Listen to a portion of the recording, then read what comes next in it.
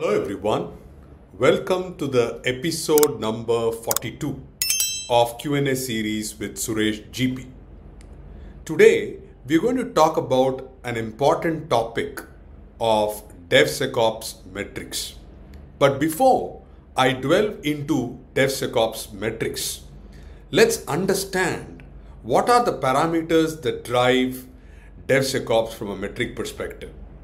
Number one, is the software secure and does it operate properly and reliably?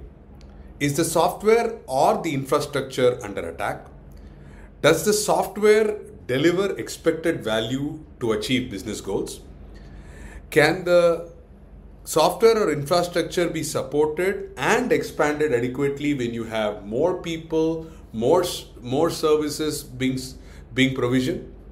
And do you quantify the cost and risks into the development environment? Now, there are 10 key metrics that can be thought about to address DevSecOps. Number one, application change time. Now, if you look at any code development, the way we see these development, there is a time between code commit and deployment into production. So it is the indication of the development pipeline, velocity that includes time to build, test, and deploy.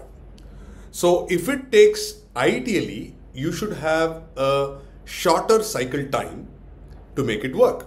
That means you have taken consideration of addressing security issues from the beginning till the life cycle so that it does not delay the whole process. Second, application deployment frequency. There are instances where some of the deployments are high in nature because it's low matured and it requires more iterations to do it. So there are some high deployment environments. There are certain times when the environment is already stable, so there are possibilities of lower deployment frequency. In all cases, it would indicate how quickly are we able to deploy, which is basically a measure of velocity. Third, availability. Availability of a system or a component to ensure the right level of people get access to the systems at an appropriate time is also an important metric to measure. So if there is a sudden DDoS attack and people are not able to consume the resource, then that is of a concern. Fourth, change failure rate. So how many of the changes that is getting deployed into production have been caused by security issues? So we need to get a percentage of security issues reported during change failure. Number five, change volumes. The volume of changes that is being done over every deployment has to be tracked. Some of the times you need to patch more systems as well as features because something did not work correctly. Issue resolution time.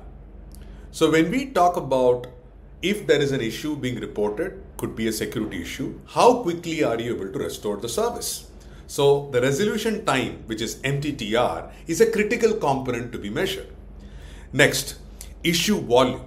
If I see more issues coming again and again, that means we have to find out the root cause analysis and also prevent such issues from happening in the future. We talked already about mean time to recover. Let's talk about time to patch. As you see application software and infrastructure, there are so many different changes that are happening, and every application and infrastructure provider provides a patch to be updated. So are you having all your systems properly patched and up to date? And that's going to be a very important aspect to manage. Finally, time to value. With all your CI/CD pipelines in store, the opportunities to deliver value, the question is, are we getting the derived value that we anticipated at the first place? If so, then we are closer to the target of accomplishing the right business goals. So I hope that this episode was useful for you to understand the 10 key DevSecOps metrics And why does it matter to achieve the goal of secure, safe environment? I look forward to seeing you in our next episode of Q&A series. Until then, stay safe and keep watching and post your comments on the next questions that you would want us to address as part of the Q&A series. Thank you very much.